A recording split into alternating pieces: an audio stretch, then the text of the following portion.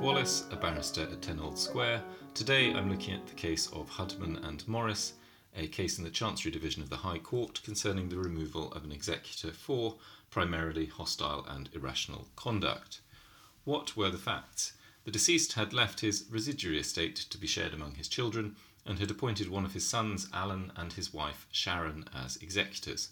Towards the end of the life of the deceased, another of his sons, Roger, had visited Australia. Roger had said that this had been at the request of the deceased, who told him that he would pay for the expenses. Those expenses were relatively small, £2,836.48. This was nevertheless to turn out to be a significant source of contention between Alan and Roger. Not long afterwards, the deceased executed a lasting power of attorney in favour of Alan, and when Roger found out, he challenged the LPA in the Court of Protection.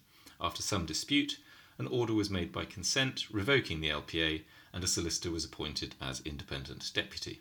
The order gave the deputy the authority to decide whether Roger should be reimbursed for the expenses of the Australia trip. The deputy did not exercise the power in the lifetime of the deceased. However, shortly afterwards he confirmed to Sharon, the other executor and wife, and Roger that he had been intending to make a decision to reimburse Roger for the expenses. As a result, the solicitor drafting the estate accounts prepared them so as to include those expenses.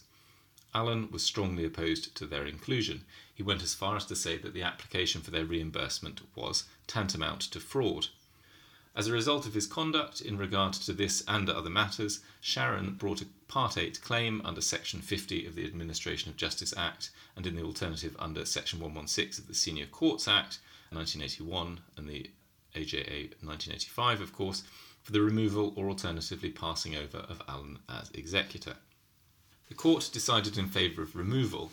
Master Clerk referred to the summary of the relevant principles laid down by Chief Master Marsh in Schumacher and Clark of the 2019 case in the High Court Chancery Division. The central concern was to do what was in the best interests of the beneficiaries as a whole.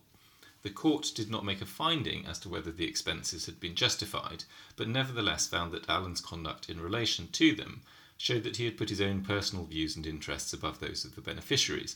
His conduct in relation to the LPA and decisions by the solicitor deputy had also been irrational. He'd been unable to accept the decisions of the deputy and had repeatedly tried to reopen matters that were already closed. Alan had shown real and significant hostility to his siblings, and he could not be trusted to act fairly and conscientiously and to administer the estate impartially in the interests of all the siblings. It did not matter in the circumstances that there was not much left to do in the administration of the estate. Master Clerk noted, seemingly by way of example, that Alan was also seeking repayment of money spent on a smart TV, which had been purchased for the deceased when in a residential home, but which the deceased had apparently not known how to use. This was described as another potential flashpoint. It also made no difference that a professional administrator, if appointed, would incur expenses against what was a relatively modest estate. The Court of Protection proceedings had already cost around £100,000, and the claim had cost something similar. Any further expenses would be dwarfed by those already incurred. What was the significance of the wishes of the other beneficiaries for Alan to be removed? The claimant relied on In the Goods of Sarah Stainton, an 1871 case. The traditional approach of the probate court prior to the enactment of Section 116 had been to grant administration to the nominee of the majority of the beneficial interests. The court considered the difference between an application under Section 116 and one under Section 50 when addressing this issue. Chief Master Marsh in Long and Rodman, 2019, in the Chancery Division, had stated that Section 116 operated in a narrower compass than Section 50. However, in cases like the present, where the claim had been brought prior to the obtaining of a grant, the positions ought to be analogous.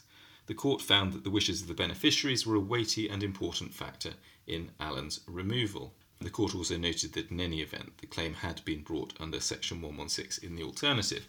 The court thus ordered the removal of Alan, noting as well that the wholesale breakdown in relations between Alan and his siblings would have justified the same. The court appointed a sole independent administrator on the basis that the task of the named executors, including the claimant Sharon, had become impossible. Thank you for listening.